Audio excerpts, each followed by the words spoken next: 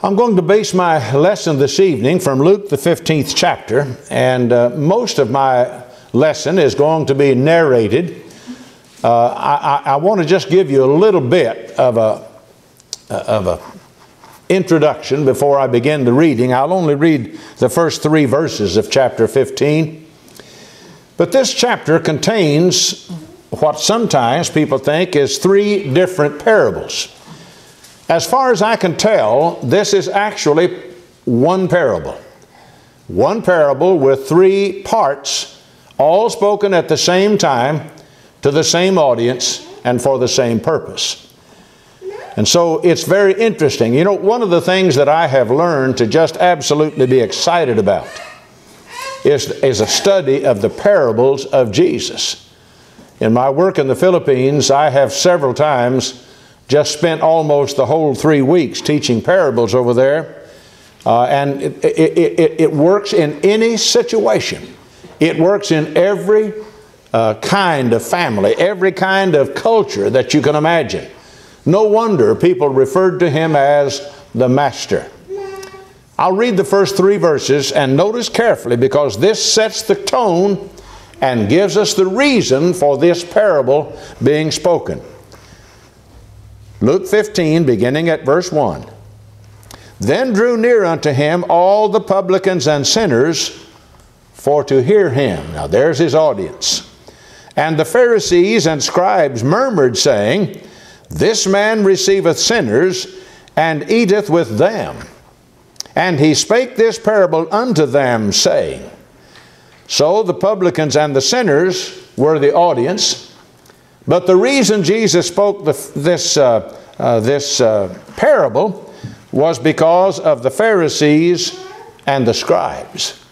Jesus was unmerciful to the Pharisees and scribes. They were such hypocritical people, and they would always find something to complain about. They were the kind of people that, like my mother used to say, looked like they had been weaned on a pickle. They just were always unhappy about something that just never did suit, you know, for them to be, for the Lord to be around. They could always find something to complain about. And so that's what we're going to talk about tonight. And I'm going to narrate these parables. They're all familiar, but I think there's some things in these parables perhaps you haven't considered and haven't thought about, at least not in a long, long time. Have you ever wondered why Jesus spent so much time teaching the parables? Why is it that so much of what he said and so much of what he taught was in parabolic form? There's a very good reason for it, and if you haven't thought about it, you need to know this. You see, Jesus came to establish the kingdom. But in order to establish it, people had to know what the kingdom was all about. How in the world are you going to tell somebody about something that they have no clue what it is? Now, you know, I used to use the illustration that if I came to town and said that I'm going to build a factory that builds widgets, how can I tell people what widgets are, because nobody ever heard of them? But somebody told me one time there is actually a factory that's making widgets now, so I'll have to use a different illustration. But nobody knew what the church was going to be like. Nobody understood the idea of the kingdom. And so Jesus used parables. Now, a parable is a laying alongside. You lay alongside something that you don't understand, something that you do. And you go from ground that is accepted to ground that is unknown. That's what a parable does. And when you understand that the unknown ground is actually similar to the ground that you accept and understand, then you can have an idea of what the kingdom is all about. So these people had to learn about the kingdom. And nearly every one of the parables of Jesus, in some way or the other, deals with the kingdom of God, the establishment of it, the way it works, the way it's going to, to develop, and so on. And so this, this parable that Jesus teaches in the 15th chapter is so interesting, because here the publicans and the sinners came to hear him. I've always wondered just why the writer, why the Holy Spirit changed and called publicans and sinners, because actually they were both groups of people were sinners. Publicans were usually a group of Jews who had sold themselves traitorously to work for the Roman government. And they collected taxes. And they were very flagrant in their disobedience. They were little more than thugs and blackmailers. For instance, if you owed $100, we'll say, in taxes, the publican would come to you and say, now you owe $100. But I know something about you, something that you don't want told. If you don't want me to tell that, you pay me $400. And that way I'll keep my mouth shut. It was just a form of blackmail. And this may be one of the reasons why that the publican that Jesus encountered on the road to Jericho, or through Jericho that day, stood before the Lord and said, the half of my goods I give to the poor, and if I have taken anything from any man by false accusation, I restore him fourfold. Well, that's what they commonly did, was sold 4 times as much. And so that could be part of it. Linwood always thought that that particular parable, that particular publican was a good publican, and that could be. I read one time that there's somewhere somebody found an honest publican, and that it was so strange and it was so remarkable that a monument was built to him, because nobody had ever heard of a good publican before. So whoever the sinners were, they were different kinds of sinners apparently than the publicans. But the publicans and the sinners came to listen to Jesus. Now, here's an interesting thing. In that day and time, even if you were not a follower of Christ, even if you did not believe in Christ as the Son of God, you almost certainly had heard of Jesus. He had become something of a celebrity because of the miracles that he performed. What he did was just incredible. There was just no way to explain it other than this man is of God. So everybody came to hear him. But along with those people who came to hear him because they wanted to know what he had to say, along with them came the scribes and the Pharisees, religious people. They were Jewish zealots, so to speak. The scribes, of course, were the individuals who wrote down the law, and they knew the law. They could quote it by the hour. And the Pharisees, of course, were those really, really strict people. And Jesus said one time, you know, you can listen to what they say because they know the law, but don't do as they do because they say and do not. Well, we know a lot of people today that are like that. They say one thing and they exact a great deal of strictness from you. But as far as their own life, they may not be so strict. In fact, I remember when I was just a boy down in Lebanon, on Saturday, we would have a lot of what was called street preachers. And those fellas would sit on the corner out there, the old timers called it spit and whittle corner, and they would argue the Bible for half of Saturday. Most of the time, none of them were Christians, not members of anything. They studied the Bible because they wanted to argue the Bible. It was like playing checkers or something to them.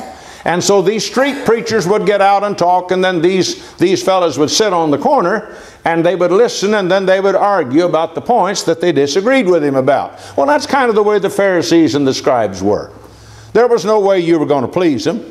They were going to be unhappy about something that you could just count on that. So, Jesus is speaking this parable and these 3 parts of parables to the Pharisees and the scribes. And the publicans and the sinners were there to hear it, and they were witnesses to it.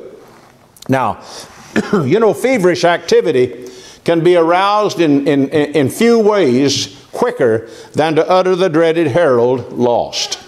We're coming into the time of year in California where the Sierra Nevada mountains are, when almost every year somebody gets lost up there in a terrible snowstorm. And some of the snows in that part of the world on that mountain range can accumulate in the course of a snowy season. We can get as much as 65 feet of snow. And so if somebody is lost up there, unless you find them quickly, they won't be found until spring. And of course by then, it is way too late. And so Jesus is dealing with some people who are lost. And in this series of illustrations in this parable, the lost are described in a heart-rending and climactic order. Let's look at this parable. Jesus began by saying that a certain man had 100 sheep, and he lost one. And he said, you know, he left the 99 in the wilderness and went out to look for that one which was lost. That's an incredible feat. If you own 100 sheep and just one is missing, you're really going to have to be on the ball, or you're never going to know that that sheep is missing. But this fellow's figured it out. He's watching for that. He's looking for that, because he knows that one of the crying problems with sheep is that they wander away. Unless you're just on top of it, some of them will just disappear. So Jesus said he goes and he searches for this. And when he has found it, he layeth it on his shoulders. And he cometh to his friends, and he said, come and rejoice with me, for I have found that sheep which was lost. And he said, there is joy in heaven over one sinner that repenteth, more than over 99 just persons which need no repentance. And then probably, as he looked out over the audience, he maybe saw some women out there. And he said, either what woman of you, if she has 10 pieces of silver, and she loses one of them, will not light a candle and sweep the house and search diligently until she has found that piece of money which was lost? And when she finds it, she says to her friends and neighbors, come and rejoice with me, for I have found that piece of money which was lost. And again he repeated, joy in heaven over one sinner that repenteth, over 99 that needeth no repentance. And then he begins in what is usually called the parable of the prodigal son, which is actually just another part of the same parable. And I hope to tie this together in a moment so that you can see why I feel so certain this is the case. I won't tell all the story at this time, but he tells how that a certain man had 2 sons. And the younger of the sons came to the father and said, Father, give me the portion of goods that falleth to me. Now the father really didn't have to do that. But understand that this father in this parable is analogous to the Father in heaven. And the Father in heaven is full of grace. Ordinarily, the older son would have inherited first, and then the younger. But this time, he divides between his children his living. Not long after that, this younger son takes the part that was his, and he sets off into a far country, the far country of sin. And it was there that he lost everything that his father had given him. Now that's the story, and I'll finish it in just a little bit. But let's look at an overall value. I want to tie this thing together for you, if I can.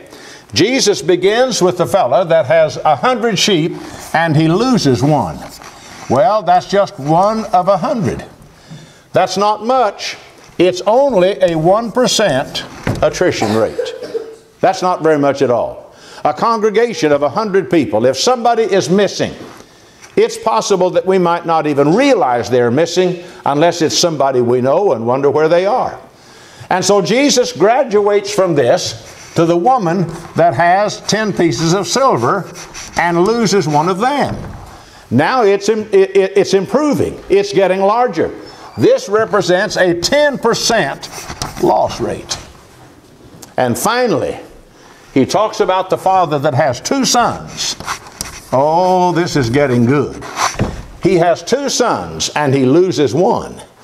That is a 50% loss rate. Now, have you ever wondered why Jesus built this like he did? I don't think it's an accident at all.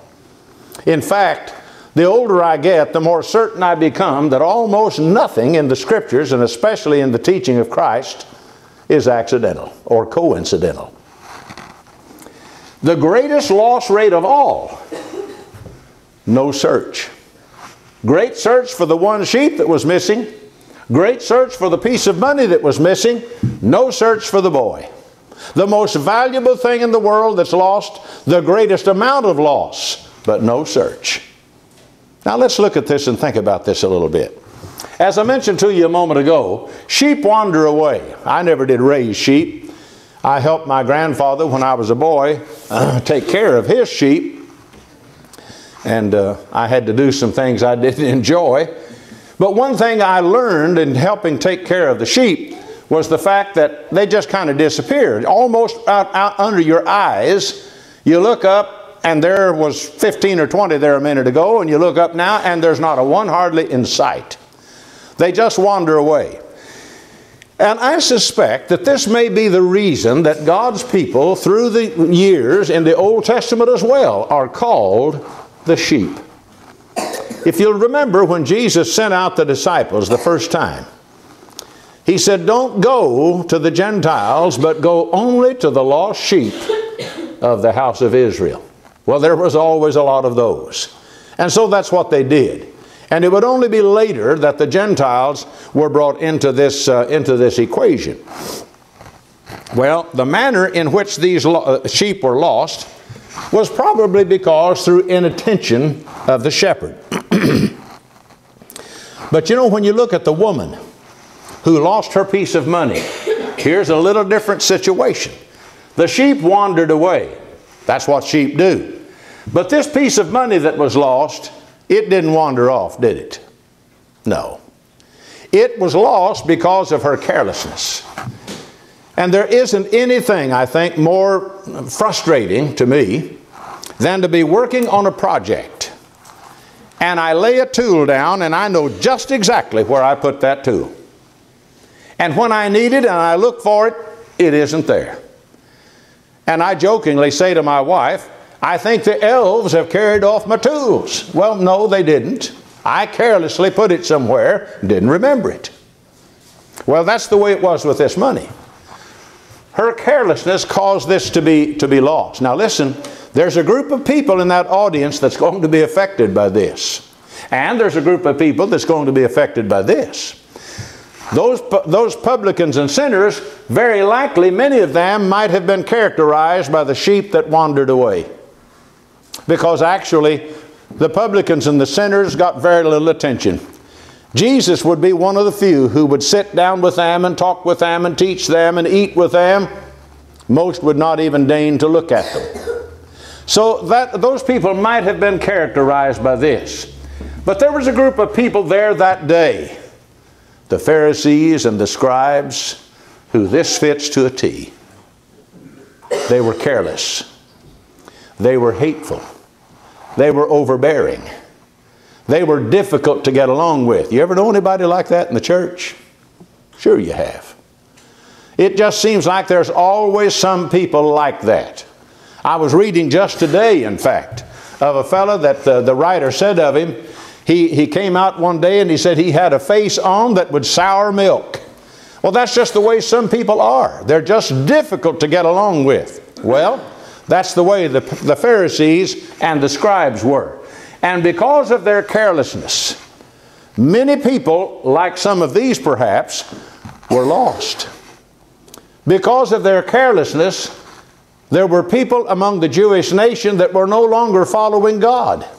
They found it impossible to keep up with all of the rules and all of the insistencies of the Pharisees and the scribes. Oh, don't eat without washing your hands. Now, I have to be careful about that because I don't like to eat without washing mine. But I don't think it's wrong. I don't make it a test of fellowship. I don't get involved in religious discussions if you don't happen to see it that way. It's just that I've traveled in some parts of the world that I have learned if you want to stay healthy, you better keep your hands clean and keep them away from your face. Well, it was that kind of thing, except they went one step further and they made it a religious thing. Oh, you had to do that.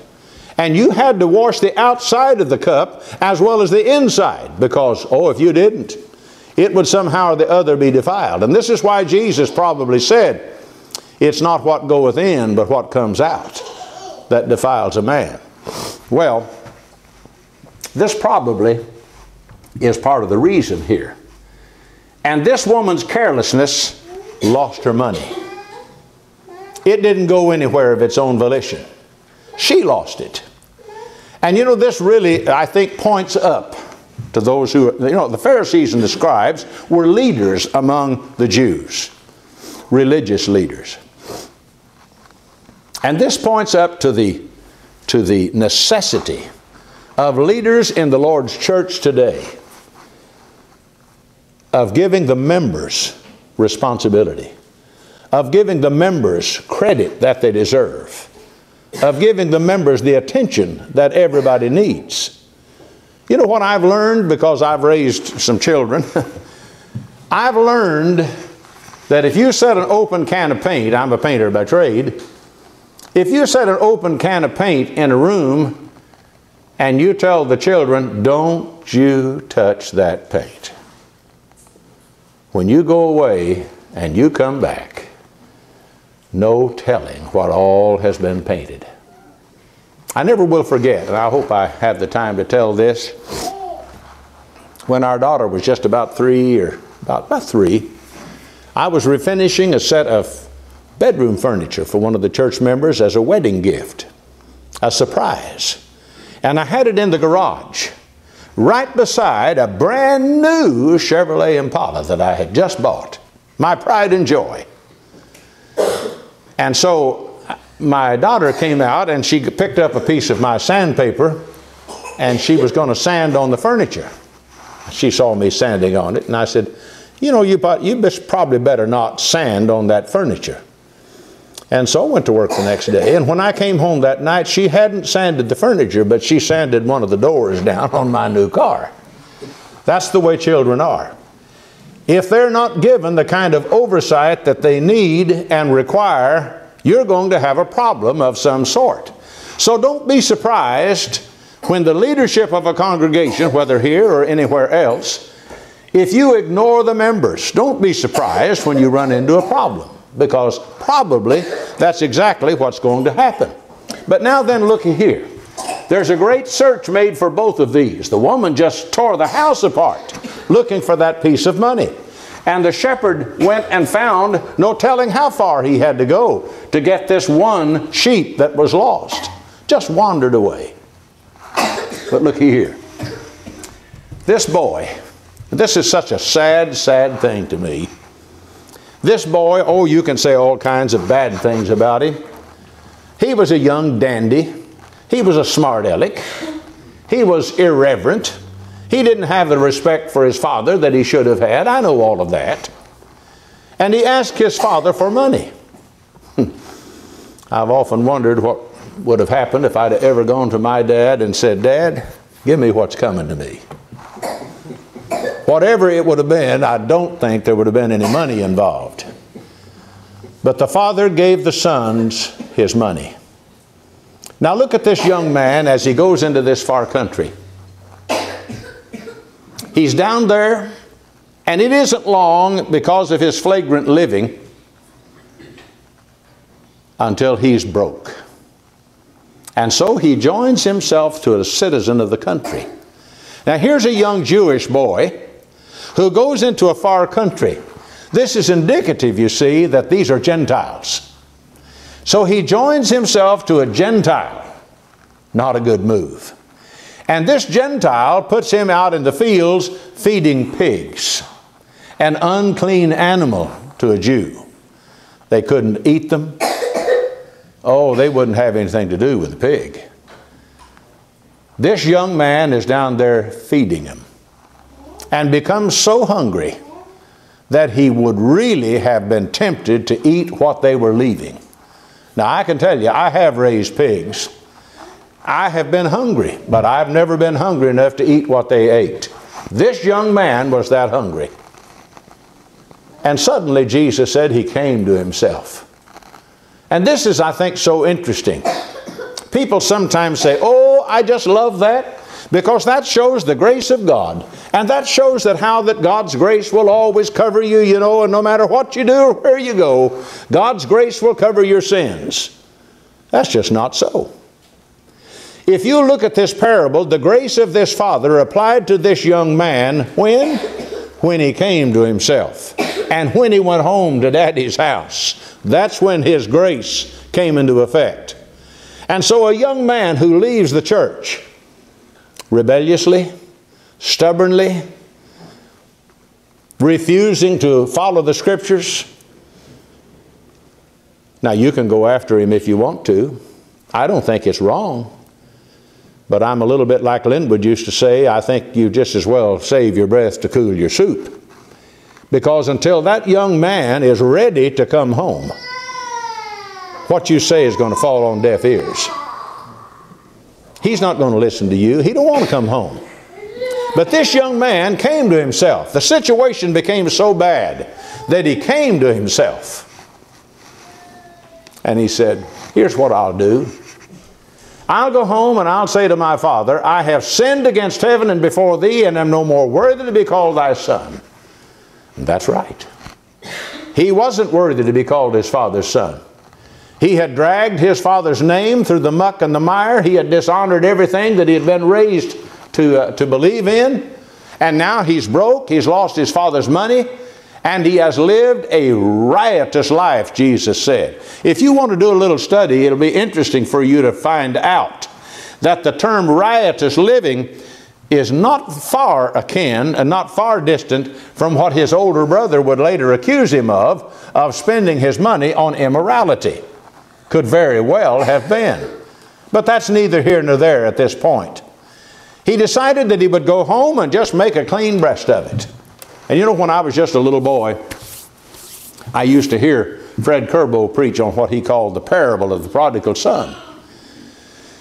And he said, you know, I think when this young man finally decided to get up and go home, he said, I think I can just see him throwing that slop bucket all the way across the hog pen. I wouldn't doubt if that's not pretty close to right. This young man was going home and nobody was going to keep him from doing it. He was determined. And so he starts home. Now Jesus changes his perspective. He's no longer talking about the boys, but he changes to the father. And it's almost like the father is working around the front of the place, maybe along the road. I don't know how long this young man was gone, but long enough to lose everything that he had. But one day, as he works out there, he spies a familiar sight. Oh, he looks different than when he left. You know he does. Because the father says, bring shoes and put on his feet. That means he was barefoot. Bring a ring and put on his finger. He probably had one when he left, but he doesn't have one now.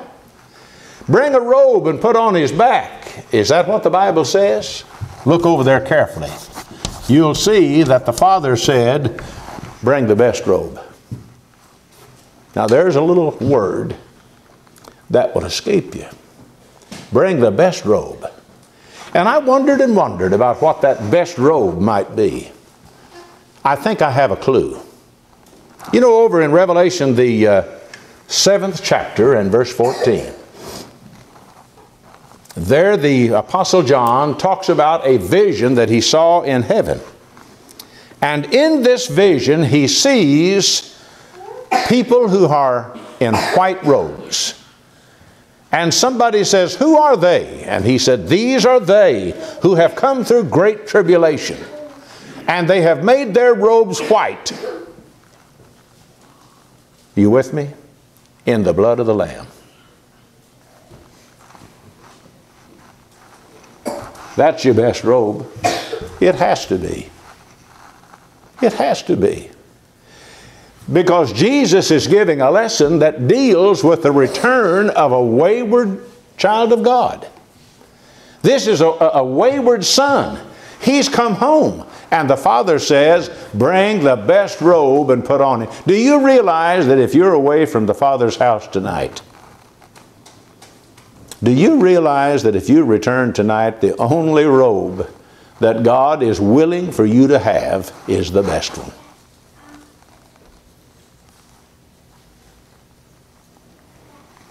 He'll give you one that's made white in the blood of the Lamb. You don't get any better than that. That's the best. Has to be the best. And so, this father sees him and all of this takes place. Bring a ring and put on his finger and shoes and bring the best robe. And so this great merrymaking and great party takes place. And then the elder brother comes. And this elder brother is so interesting to me. He never left home. But I can tell you he was just as lost as the one who did. He's not a bit better. Not a bit better. This young man, when he got home, he said, "Father, I am no more worthy to be called thy son. Just make me," get that, "make me one of the hired servants." Let me tell you something.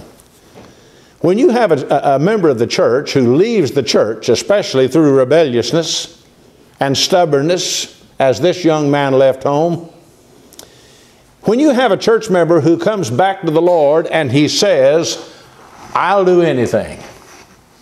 I'll be anything. Make me." Boy, you've got something then. There's no telling how great that person may be. There's no telling what a great preacher he might be. There's no telling what a great wife she may be, or what a great mother she may be, if they're willing to just be made into what the Lord wants to make of them. Amazing, isn't it?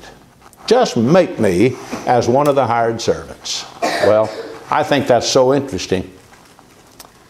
The elder brother comes and he's so angry. He doesn't like the idea at all that this young man's come back. The truth of it is, he didn't want him to come back. There was that kind of bad feeling. What's he here for? He wouldn't even go in. And so the father gets one back, and now the other one flies the coop. The older one now is out. And the old man goes and tries to encourage him. "Thou art ever with me, and all that I have is thine," and all of that. He didn't want to go in. He didn't want anything to do with this.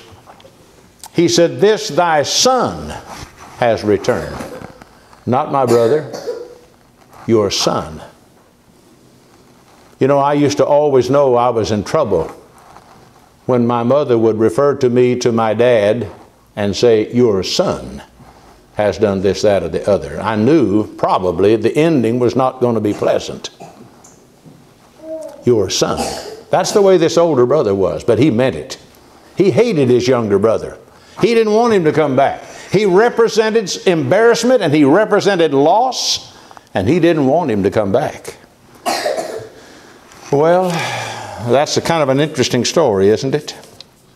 Some Christians are that way.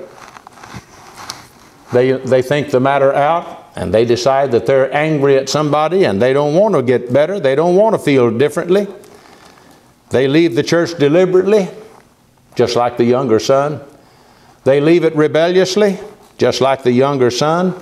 Maybe they fancy that somebody has hurt them. And I'll tell you this, if you're going to live the Christian life successfully, let me give you a news flash. Somebody is going to hurt you. Somebody is going to mistreat you. Somebody is going to say the wrong thing about you. Someone is not going to give you the credit that you deserve. That's right. You can just go to the bank on that. If you're doing what you ought to do, you will receive some discouraging things. I'll just tell you that. Now, the Lord's people are the greatest people in the world, and I don't want to say anything that would make you think badly of them. That's certainly not the case. But if you're doing the right thing, there will always be some who will question your motives, at least. You can just count on that. That's just human nature. Well, that's the way it was here. The father, though, didn't follow the boy. He didn't send anybody after him. He grieved at his son's going, but all he did, as far as we know, is stay home and watch for him. And what a wonderful picture of the Father in heaven. If you're away tonight, He's waiting for you to come back. He's watching for you to come back. He wants you to come back. And it'll just make His day, so to speak, if you'll do that. That'll just absolutely make Him feel so good about you. And the only road that He'll let you have is the best one. When you look at this older son's attitude, look at him. His attitude toward himself is, poor little me. I've done all of these things for you, and I have never transgressed thy commandment? Now, do you believe that? I don't. I've raised a son. I can tell you there is no such thing as a boy, and probably no such thing as a daughter, who doesn't at some point disobey your commandments. In fact, it's always seemed to me like that my son would just look for an opportunity to do that when he was little. But that's just kind of human nature. And this father, I think, didn't believe that either. But he says, I've worked so hard, and look how little I'm appreciated. Yeah, that's probably true enough. Linwood used to tell a story about a mother that had a lot of children. I don't remember how many. And somebody asked her one time, said, which one of all of these children do you love the most? She thought a minute and she said, oh, I reckon the one that comes in last at night. That's right, isn't it? If you've raised children, you know what it's like when you lay there in the bed and you wonder when they're going to get home. And every time you hear a siren, it scares you. I remember that. I remember that. I was fortunate, but not everybody is. Sometimes bad things happen. Well, sometimes in the church, people have bad attitudes toward God, toward the church, toward the brethren, toward the lost, and even themselves. You know, it's always been, and I'm just about finished, it has always been a very discouraging thing to me to go to some place to hold a meeting, and I know that you all have worked hard to advertise this meeting, and I really appreciate that. But it has always discouraged me, maybe one of the greatest discouragements I've ever had as a gospel preacher, to go somewhere to hold a meeting, and you find that absolutely not one thing has been done. No sign, no notice in the paper, apparently nobody doing any personal work and telling people, come and hear Brother so-and-so this week. He's going to be there, and we hear he's a good preacher. And then we wonder why the meeting isn't successful. Well, it's not likely to be. It would just be unreal, really, if some great thing were to happen when we don't do anything to help it happen. And so I take my hat off to you, brethren. I know some of what you've done. I know that you've advertised well. I got a flyer all the way in California. My wife looked at that picture of me and she said, well, I'll say one thing. They could have probably got a better picture of you than the one they put on that flyer. But the people out here in this community, they don't care. They just know a meeting is going on. They know that somebody's going to preach the gospel here. And God bless you for asking them and inviting them in every way you know how to get them to come. Well, this is just a kind of a brief overview of this parable. But isn't it amazing the way the Lord ties the parables together? No wonder he was called Master. Have you ever tried to make up a parable? It's kind of like trying to make up a proverb. I've tried. Mine don't come out too well. You know, a proverb is nothing more than a wise saying. And a parable is nothing more than what we've been talking about here. But it was well thought out, and it had a purpose, and it had a, you know, there was a goal in mind.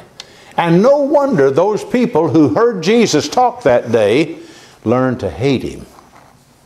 Because you see, right over here represents a lot of those people in the audience. Half of those people, maybe more than half, were away from God because of their own rebelliousness, stubbornness, hatefulness, and disregard for the Word of God. Some of those people, undoubtedly, maybe the Pharisees and scribes, were not saved that day, not following God, because they were careless. They were bad leaders. What a lesson for us in the church today. And then for the rest of us, what about those of us who just kind of wander aimlessly along? And we might be here on Wednesday night and we might not. And if we aren't, somebody may not even ask about us. That's wandering sheep. And the first thing you know, somebody says, whatever became of Sister so-and-so? You know, sometimes when you live to be my age or older, you've been some places a lot of different times. And you go somewhere and you remember people that used to be there. You say, what happened to Sister so-and-so? Well, I don't know. She just kind of disappeared. Yep. Wandering sheep. And what's wrong? No shepherd went to get her. There's always a work to do. There's always something to do in the Lord's church. Something for everybody to do.